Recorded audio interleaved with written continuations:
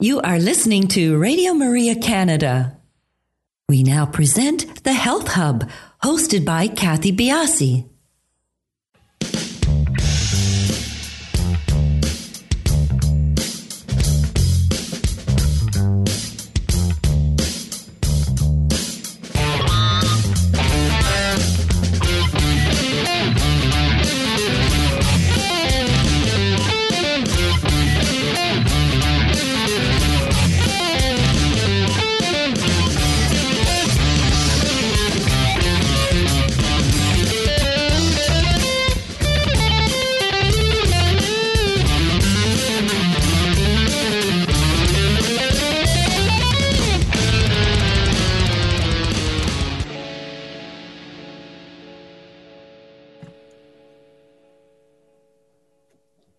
Good morning, everyone, and welcome to the Health Hub. I'm Kathy Biasi, your host, and along with our producer, Alex Diaz, we would like to welcome you to our show. Good morning, everybody, and good morning, Alex. Good morning, Kathy. It's good to be with you. Thank you. It's good to be with you, too. Our weekly get-together. Yeah.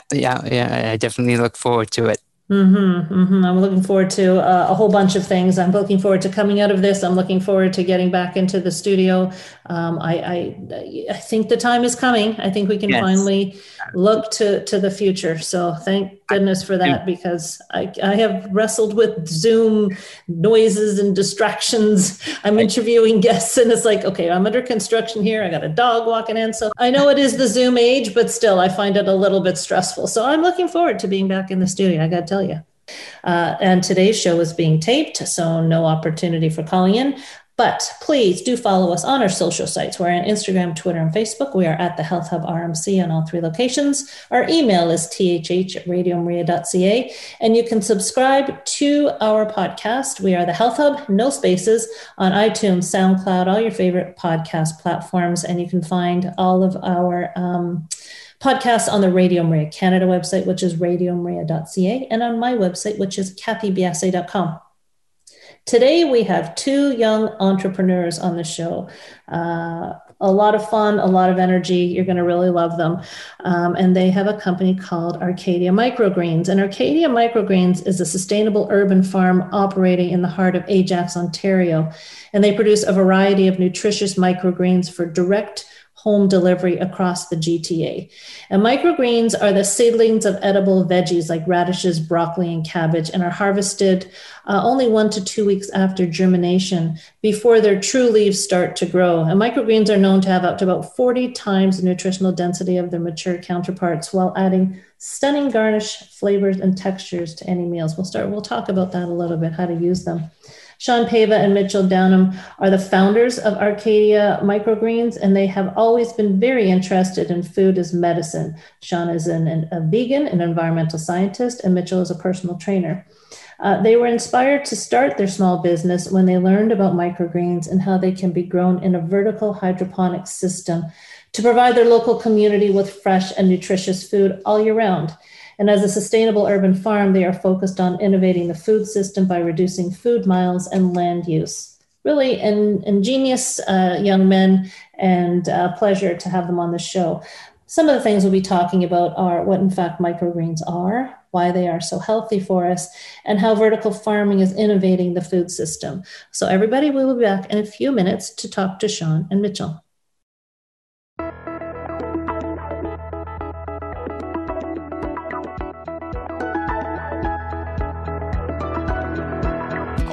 This morning, saw a world full of trouble now. I thought, how do we ever get so far down? And how's it ever gonna turn around? So I turned my eyes to heaven. I thought, God, why don't you do something? Well, I just couldn't bear the thought of people living in poverty, children sold into slavery. The thought disgusted me, so I shook my fist at heaven. I said, God, why don't you do something? He said, I did. Yeah. I created you. If not us, then who? If not me and you, right now. Well, it's time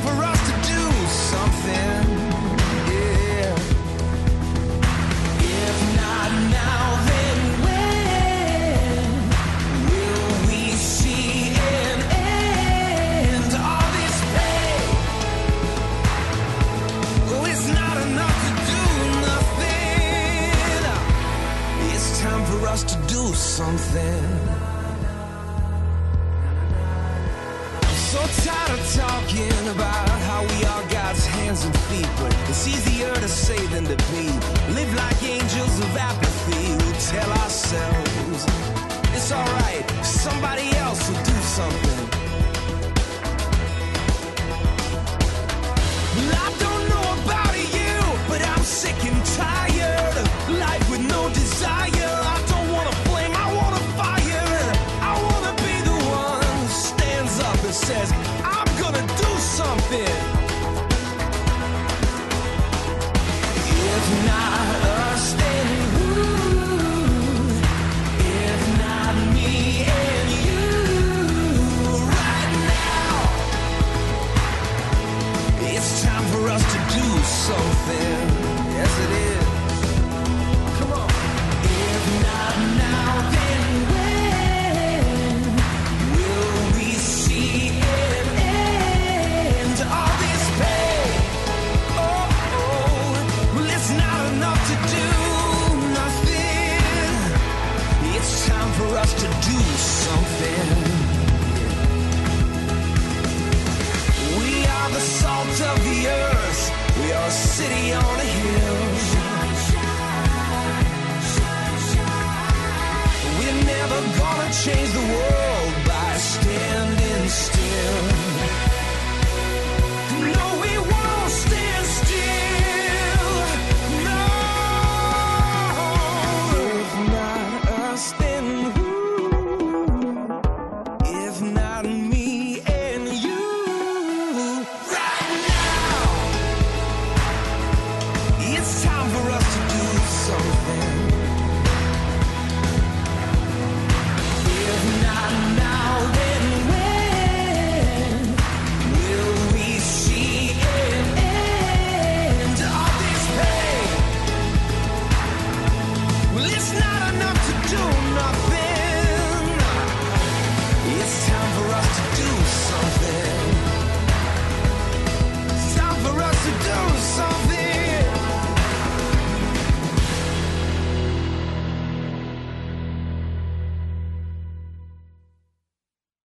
You are listening to Radio Maria Canada. We now continue with the program, The Health Hub, hosted by Kathy Biasi. Welcome back, everybody. As mentioned, today's show is being taped, so no opportunity to call in. But please do follow us on our social sites. We're on Instagram, Twitter, and Facebook. Mitchell and Sean, welcome to the show. Hi, so glad to be here. It's such a nice treat for me to have young entrepreneurs on the show, and what your business model is obviously resonates with me and the way I like to eat and the way I like to recommend food. So let's get into it. Let's talk about it. So you guys have been friends since when? So we actually met during first year of high school. So how many years 24. ago was that? How old are you guys? Yeah, we're both 24 right now. Okay. So that was quite a number of years ago, maybe I think 8. Oh, that is all relative, my friend. Anyways, you go. Yeah, to us. So yeah, we both met in high school.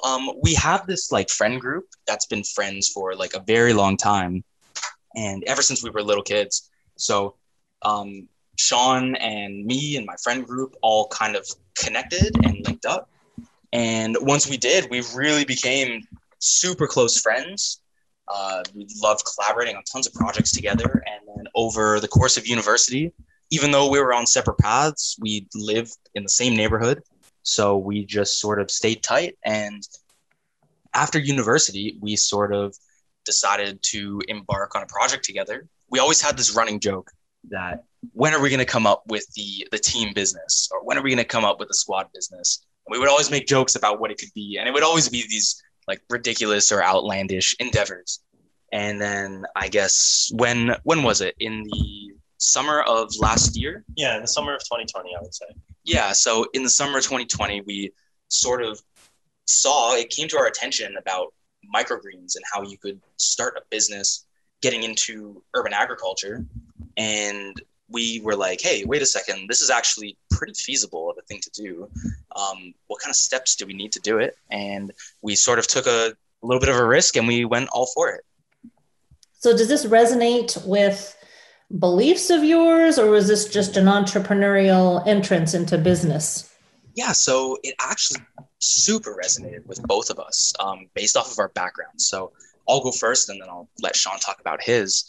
So for me, I grew up always doing sports and martial arts, specifically Taekwondo. My parents got me into it when I was 4 or 5 years old, and I did it my whole childhood growing up. I got my black belt in Taekwondo and became a martial arts instructor. So I taught Taekwondo classes, then I moved on to Muay Thai and boxing, Jiu-Jitsu, other martial arts. Then I became a personal trainer.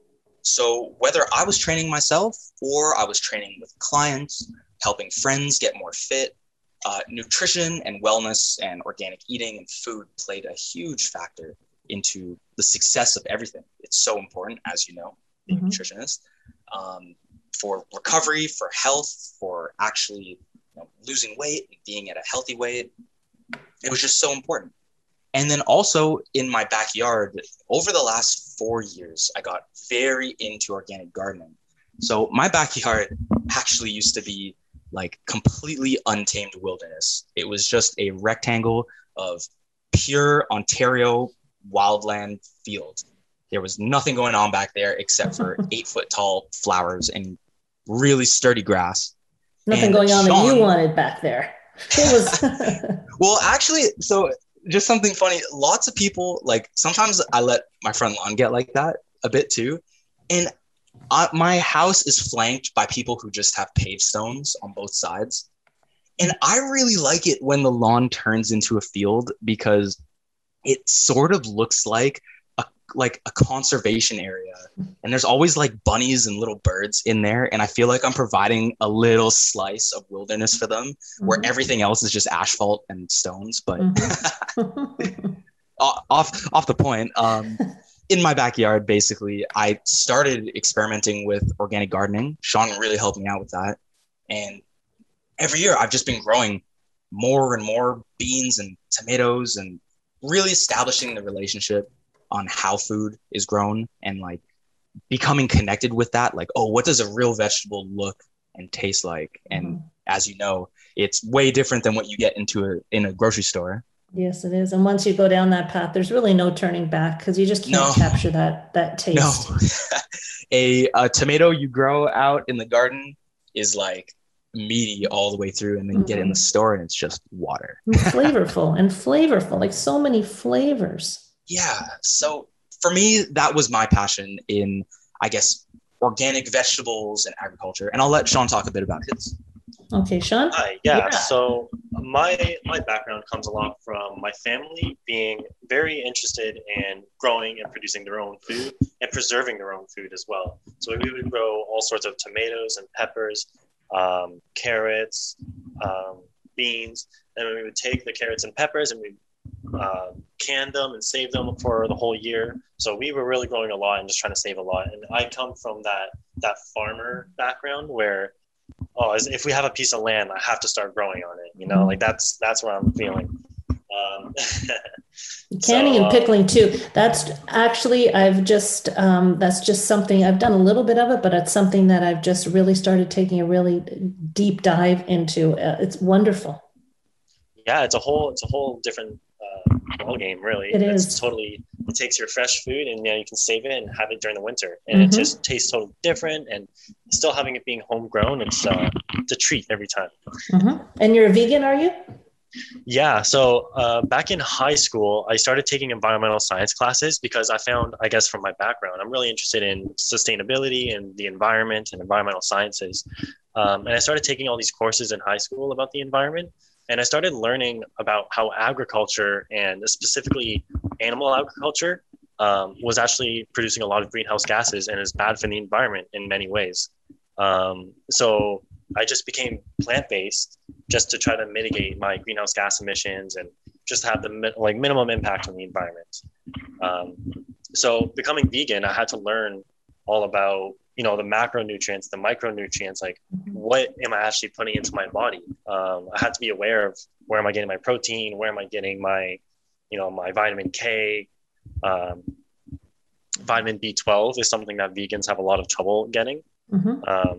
So it's a lot of supplemented and fortified with other foods. But yeah, so I just had to like really learn about my own diet. And that really got me into food and nutrition. And that's the stop point. I thought you were actually going to go on. Okay, so microgreens now have popped onto the radar screen. And what was your approach to them? Are they cultivated in this open space? How are they cultivated? So basically, when it came into like us getting into the agricultural world, right? Like we wanted to start a business that took our strong suits of our love for organic vegetables and to make it feasible for us to do. So obviously, we're in our early 20s, straight out of university, spent all this money on tuition, and we're looking in the job market. We don't have the greatest amount of resources to take super high risk ventures, right? Mm-hmm. So with microgreens, the way they're grown is they're grown on a very small piece of area, you can grow them in a house, you can grow them in any small facility. If you're not doing it for business, you could grow them in a closet, really. So the thing about microgreens that really appealed to us is like it was very low risk to start up. Mm-hmm. Like there's a low capital that you need to start up, and it's a great gateway into the world of agriculture. So if we wanted to get into traditional agriculture, there's really high barriers of entry, right? You need to have a lot of land. You need to lease these huge industrial sized equipment. And then there is just this giant competitive world of big business operating these huge farms. And it's honestly, if you don't go and work for an already established farm, and you're going to have a very hard time starting it up, especially with nothing, especially at a young age. Mm-hmm. So it was really a great way to enter and for it to be scalable. And as for how it's grown, Sean, if you would like to talk about that. How the microgreens are grown? Yeah, like how they're grown like in a vertical farm. Yeah, so microgreens, they're a very small scale food. You can grow them, like Mitchell was saying, like in a very small area. And what makes them special is that you can grow them vertically. There's a few different types of plants that you can grow vertically. Baby greens, lettuces, they grow well vertically, but stuff like tomatoes, you're not going to be able to grow vertically. Mm-hmm. But being able to grow vertically and indoors, taking crops off of the soil. Sorry, I don't know where I was going with that. Yeah, that's okay. Just continue. How about we start here? A lot of people may not know what a microgreen is. So what is a microgreen and how does that compare to a sprout? Yeah. So what are microgreens, right? We keep talking about microgreens. We haven't even mentioned what they are. So microgreens are the sprouts of your favorite vegetables like broccoli, radish, all that kind of stuff, but only sprouted just out of the seed for about like 7 to 14 days, maybe all the way up to 21 days, depending on what you're growing. So it's just the seedling, and you harvest it, you cut off the roots, and you just eat the seedling that comes out the top. Mm-hmm. They're grown in 10 by 20 inch trays, like the propagating trays that you would get from like a garden store. Right. And they're just seeded very densely so that they're all just kind of pop up at the same time. They have like a thick canopy of these seedlings that are coming out. And then you harvest it, you cut off the roots, you cut them away from the roots in the growing medium, and you just eat the microgreens themselves. And the thought is that all the nutrients, those dense nutrients, are all grown in the seed, or they're in the seed. And then when you germinate the seed, the living nutrients enter into the actual microgreen. And that's what we're trying to harvest. That's the nutrients that we're trying to get. So you mentioned broccoli, radishes, I think. What's the difference nutrient-wise between a sprout, say we'll concentrate on broccoli, a broccoli sprout versus a full-blown broccoli plant? Yeah, so they've been doing some testing, I guess. research behind this kind of stuff, and they've been trying to test, are microgreens actually more nutritious based on that like theory I just mentioned with the seeds. Right. And what they found was that if we're focusing on broccoli microgreens, the broccoli microgreens have much higher sulforaphane content. Okay. And sulforaphane is a antioxidant that it's like a sulfur-based antioxidant that helps reduce cancer, apparently. Maybe you can speak more on this, but I don't know if you know. You guys talk. But yeah, sulforaphane, it's very, what am I saying? Like dense in broccoli microgreens, and more than the plant. So, for example, if you can imagine, like the seed sprouts and all the nutrition and the vitamins go straight into the sprouted plants, and it helps it grow in this like super young stage. So when you have like, just say like a broccoli microgreen, you have very little fiber material. It's just a tiny plant, but it's using a high density of nutrition stored within the seed, right? So when you're eating a big handful of broccoli microgreens, you could be eating maybe a handful of 50 broccoli plants. So you have this nutrition profile that's stored within the seeds of those 50 seeds that you're eating, and you don't have to process out a ton of fiber. But when you have a huge thing of broccoli or a huge thing of celery, whatever it may be, now the plant is getting hardy. It has to survive the elements. So you have this huge fiber content that sort of, it's storing water and it's stretching out the nutrients over the entire vegetable. So it's not realistic that we're going to be eating, 3 or 4 heads of broccoli all at once. Right. Now, what is the taste comparison between a microgreen and the actual matured plant? So they all taste sort of different. So broccoli definitely has a almost like mildly spicy flavor. It definitely has that sort of signature like taste that cruciferous vegetables have. Radish tastes exactly like radish. It looks like just a thin stem with 2 small round leaves at the top, and it tastes as spicy as a full radish bulb. So if you eat a handful of it, you're in for a spicy treat. Then we also have something like sunflower. So you can eat the microgreens of sunflower, but you can't eat the mature form. It gets too fibrous, too woody. Nobody's going to enjoy it in a salad. But why would you grow sunflower? That's not a common one to me. No, so sunflowers are actually high in protein content, and they're one of the biggest microgreens that you can have. So it's hard to imagine for people who haven't been eating microgreens or familiar with the crop, but microgreens are very delicate plants. They're very thin and tall. Sunflower is actually a very thick microgreen with a very meaty type of stem and leaf. So for anybody who's, just say vegan or vegetarian, they're looking to supplement high levels of protein into their diet, or they need plant-based food that's a little more filling or a little more dense. Sunflower is a great one, and it tastes amazing. It's honestly one of my favorite ones. It makes me want to eat a full-grown sunflower, but I can't.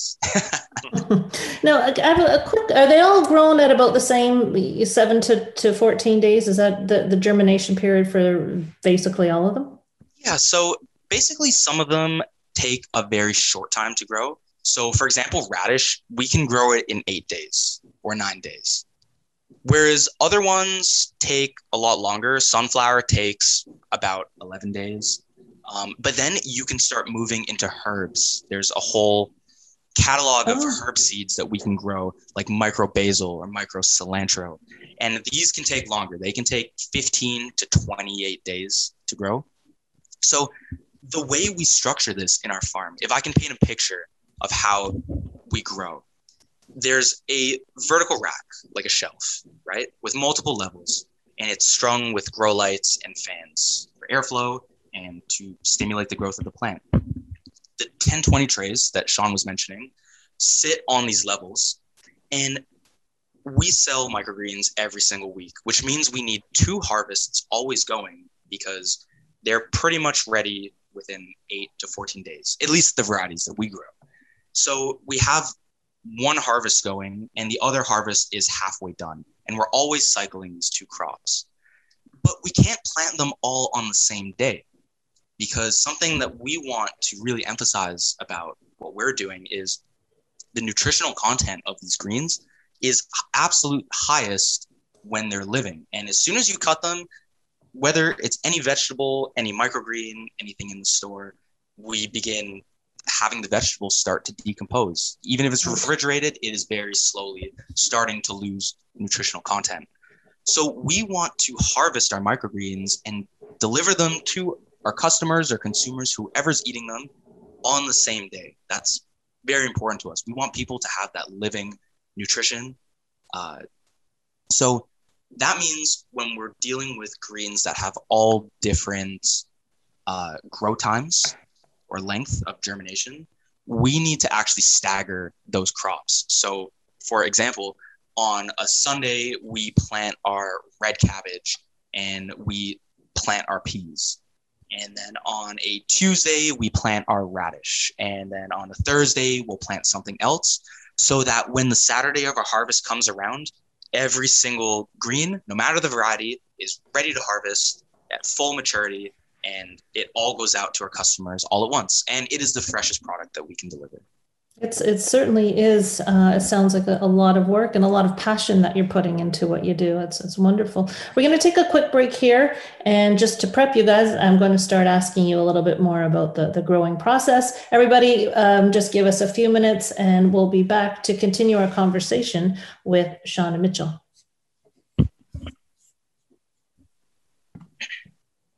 Welcome back, everybody. We are having a great conversation here with, I keep saying, I always say great conversation, but it's funny. I come back and I always am so, we're going to start that over again.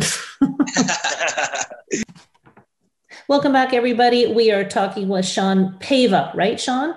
That's right, Sean Pava and Mitchell Downham. They are wonderful new young farmers from Acadia Microgreens. And we're going to continue on this line of conversation because I had a quick question for you before we get into sustainability and the actual vertical farming. Can you reuse these seeds, or each time you are planting a crop, they're brand new?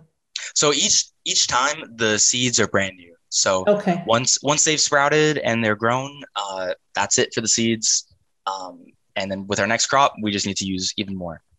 Okay. Now, just for everyone to visualize, are these seeds grown in soil or are they grown in water? So they're actually grown in a medium called coco coir, which is basically shredded coconut husk. Interesting. So you can grow them in soil. That is 100%. You can also grow them there's one company that grows these on carbon fiber mats submerged in water trays. Mm-hmm. So it's pretty flexible about how you can grow them.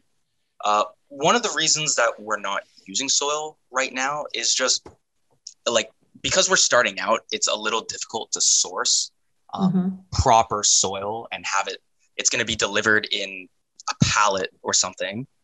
And with every batch of soil you get, you introduce a lot of variability. Like some soils, like for this certain delivery, might not be that great for growing microgreens. And why did you choose the medium that you did? So coco coir is Sean, would you like to talk about coco coir? Yeah, I'll talk about it. Yeah. Yeah, so coco coir is very interesting because one, it's cheap because it's just the leftover material from coconut husks that are otherwise unused. So it gets compressed and sent to us in a very cheap way. Then we can expand it and we have a large amount. Are you talking about the actual hard shell? Yeah, so the outside of coconuts are actually like that furry, like brown, stringy. Right. Yeah, it usually gets husked before it gets sent to the stores. Oh, so you're left back at the coconut plantation, whatever. You're left with just this furry pile of unusable material. But then they put it through a machine, they thrash it around, and then they get the finer materials out, and then they compress that down to a brick, send it to us, and then we can rehydrate it. And it works basically the same way that soil does, except that it's completely inert. There's no nutrients in it. It's just the fibers. It's just fiber material. And that's actually really good for us because for the microgreens, we don't need to add nutrients into the soil for it to grow. Unlike normal plants where the seedlings need lots of nutrients to start growing, our microgreens, all the nutrients are in the seed. So the coconut coir is just there to hold the seed in place and give it the right water content for it to grow properly. Very interesting. I did not know that. So again, another notch in the sustainability belt there, because you're using products that otherwise would have gone to waste, or pieces of plants that otherwise would have gone to waste. Exactly. We're always trying to close that circle and have everything be a loop. Anything that goes to waste, we find a way to reuse it. Now, do you guys grow your product outdoors or indoors? I'm assuming indoors. It's grown indoors under lights with fans and with our own water input. So nothing in nature is helping grow these microgreens. We're all doing it indoors in a properly controlled environment. Yeah. Now, can you grow them outdoors? Is there a difference nutrient-wise? Do you ever get asked this question by people that just believe in outdoor farming and growing? Yeah, we are asked this question actually. If the naturally grown way of growing microgreens, like growing them outside in sunlight, is in any way different than the way of growing it indoors. So that's an interesting question because there are factors outside that we just can't replicate inside a farm. Mm-hmm. For example, there's a huge bacterial world out there, and there's a lot of good bacteria and there's bad bacteria. There's all sorts, and it's all floating around, and that is just something we cannot replicate inside the farm. Mm-hmm. There's some people will think, oh, the sun is providing much healthier crops than a artificial light can provide, right? And it's still a debated topic when it comes to microgreens, because the seeds are providing the nutrition. The seeds are all organic and the seeds are all natural. For our crops, the nutritional profile is dependent on the seeds. The lights are there to really help it grow. And if we were looking to grow the full version of the vegetable, then perhaps there might be some differences. I'm sure there's some studies that look at that. But for our area of expertise and to our understanding, the microgreens are just as healthy and actually grow better inside in a controlled environment because of the sanitation. They're so susceptible to germs and diseases and molds. And without proper airflow and us constantly checking it, they would have a hard time surviving because we plant them so dense. Mm-hmm. Also, the sun is very harsh on young plants, especially seedlings. You would not be able to grow these types of plants in the way we're growing them at such high density under direct sunlight. You can grow them in a greenhouse, that's for sure. But the beauty of what we're doing is we can produce 24 hours, 365 days a year. It doesn't matter if it's winter, summer, and this is just great for food production, right? It is. We don't have to import fresh vegetables from across the world. We can have them grown locally and we can eat them fresh just as they're harvested.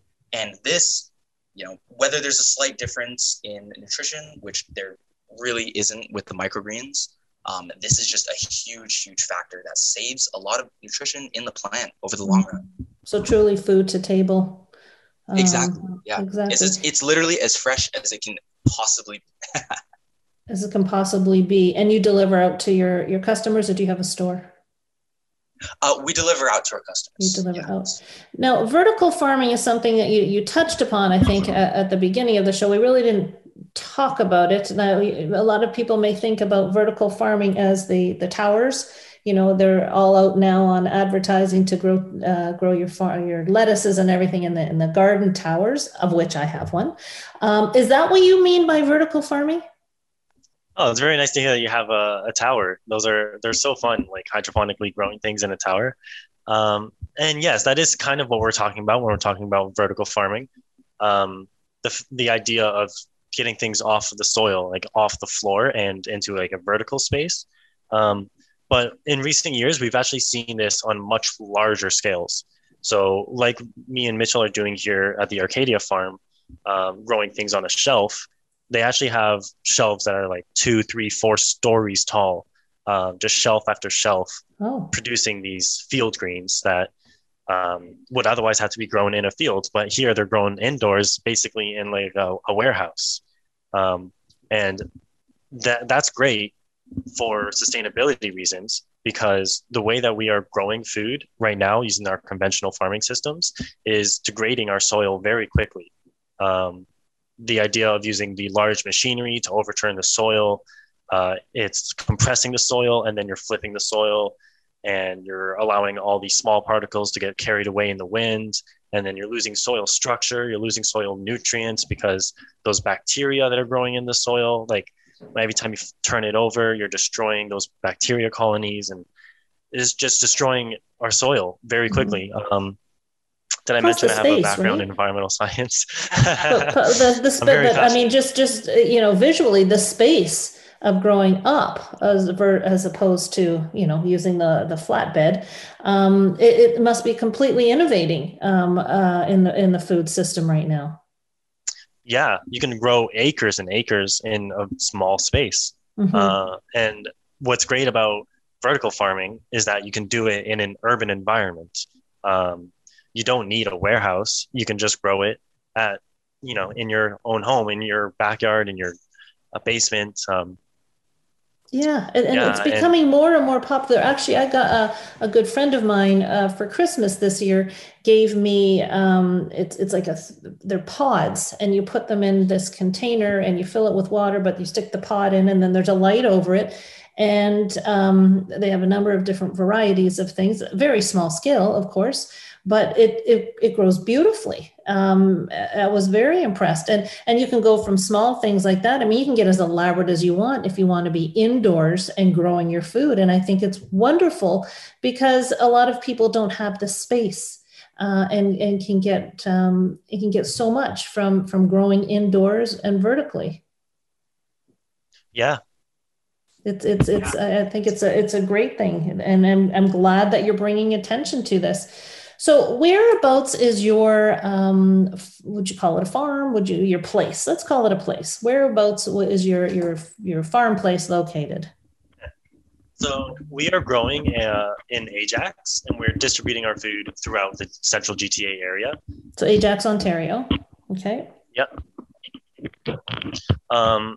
So we wanted to grow our food local, just for the reason of like that sustainability, not having your food sent so far away, coming from so far away, frozen, kept in like nitrogen gas so it doesn't ripen and all that. So we wanted to maintain the freshness, like we were saying before, that same day harvest. We really care about maintaining the freshness and reducing the food miles that are associated with the food that we eat every day. Food miles would be like the amount of CO2 that is used to ship something from far away, and the food that goes to waste as it decomposes on its way. Right. We're trying to eliminate all of that, keep a sustainable operation going on over here. And are people gravitating towards your new business? Are you reaching a lot of people now? Yeah, for sure. There's quite a lot of people that have definitely been interested in what we're doing, that we've delivered to. But one of the thing that limits us is our rate of expansion. So we've been selling out our products for the last 6 weeks now. We can only grow so much per week. Right. So it's really, we just are scaling up our business slowly and sustainably and trying to reach as many people as we can. Do you have any plans for the future or near future or farther down the road for expansion? What are you hoping to get into? Yeah, so the first thing for expansion is we're trying to experiment with new types of seeds. So right now we grow sunflower, red cabbage, broccoli, green peas, radish, and we also have wheatgrass that we grow as well. But we're trying to get into other varieties. So there's rapini. We're trying to get into other radishes, coriander, beets, mustard, microherbs. There's all sorts of varieties, and each comes with its own unique set of challenges. But are they all grown the same way? I'm assuming it's just the actual cultivation and time. Exactly. Yeah. So like in the grow process, just for example, like we'll sow some seeds in the coconut fiber, right? We'll water the seeds, and then we'll put another tray on top of it with a weight on top. And the weight will help the seeds push their roots down into the grow medium. And then it also provides some resistance for the seedlings so that they develop healthy, strong stems, and they all grow at the same time. And then after a couple days, we'll flip this tray and allow the seedlings to stretch in a blackout environment. So this makes them tall. And then after a couple days, it's not just plopping them into the medium and watering them. No, there's multiple stages to each seed, the way we grow it. Then it has to go under the grow lights, and then it has a certain amount of days before we want to harvest it. We don't want them to get too fibrous or too woody, so we still harvest them while they're young. But each seed has a specific number of or time that it's in each phase of the grow cycle. So every time we introduce a new product or like a new crop, we have to figure out for ourselves, how many days do we black out the seed? How many days does it need to germinate? How many days does it need under the grow lights? And how does that fit in with an alternating harvest schedule like we have? So interesting.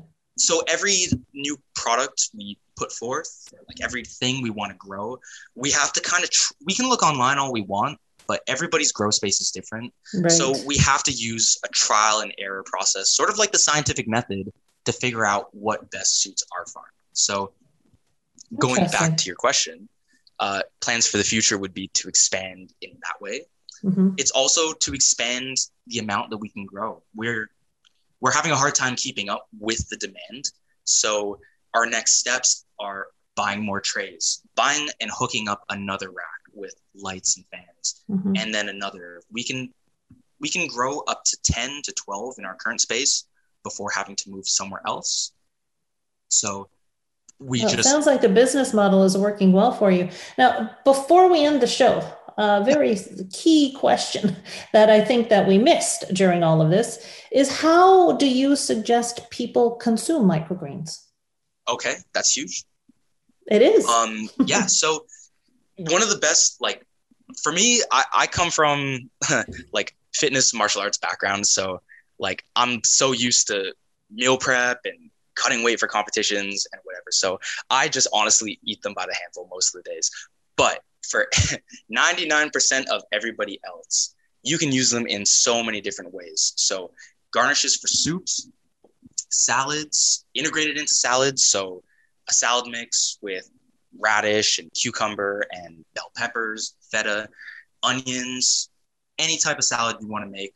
Microgreens add incredible flavor, incredible color, and they're so unusual looking that anything you add them to just automatically goes to the next level. It just looks amazing. You could cook a piece of fish with rice on the side, you're meal prepping, and then you have a pile of microgreens on the side as well to pack in that dense nutrition and flavor. And then all of a sudden your Saturday night dinner turned into a 5-star restaurant. Exactly. And you've kicked up your nutrition level so easily. And that's one of the big things that I love about microgreens is that I'm big into layering and just by adding these things to your everyday plate, it's so easy. And I want everyone to really, pull from what we've been talking about today, how using microgreens can just really take it up a notch in your nutrition area. And we did talk a little bit about the sulforaphane and how important that is in many aspects. And you're right, including cancer prevention, detoxification. But these microgreens are just an absolute boon for people who want to really start adding more and more to the nutritional plate. You guys, you've been wonderful guests to have. I really enjoyed having you on the show. I love your eagerness. I love how your business model is set up. And most of all, I'm very glad that you joined us today. And congratulations on your success. I wish you nothing but more success, because when you have the good intentions and you're driving into an area that you really want to do well in, and that you're really trying to make a difference in, I think it's wonderful that you've made this step into here. So congratulations. Thank you so much. Thank you so much. We really, we have a mission statement that we want to really expand health and bring wellness to everybody across the Toronto area. And people have been supporting us on that journey, and the energy we've been putting out has been nothing but great. And the energy we've been receiving from everybody has been so supportive and helpful. And we're just so happy that there's space for it out here. And absolutely. And energy, positive energy draws positive energy. And we can tell by the way you both speak about your passion for this area that you're drawing the right people to you. So again, congratulations. And thank you so much for joining me today. Thank you so much for having us on. We really appreciate the opportunity to get the word out. Everybody, these are two entrepreneurs. Their company is called Arcadia Microgreens. When the podcast comes out, you'll have all the connections in case you're in the area and can benefit from what they do. Hopefully that is so. Everybody, we'll talk to you next week on The Health Hub.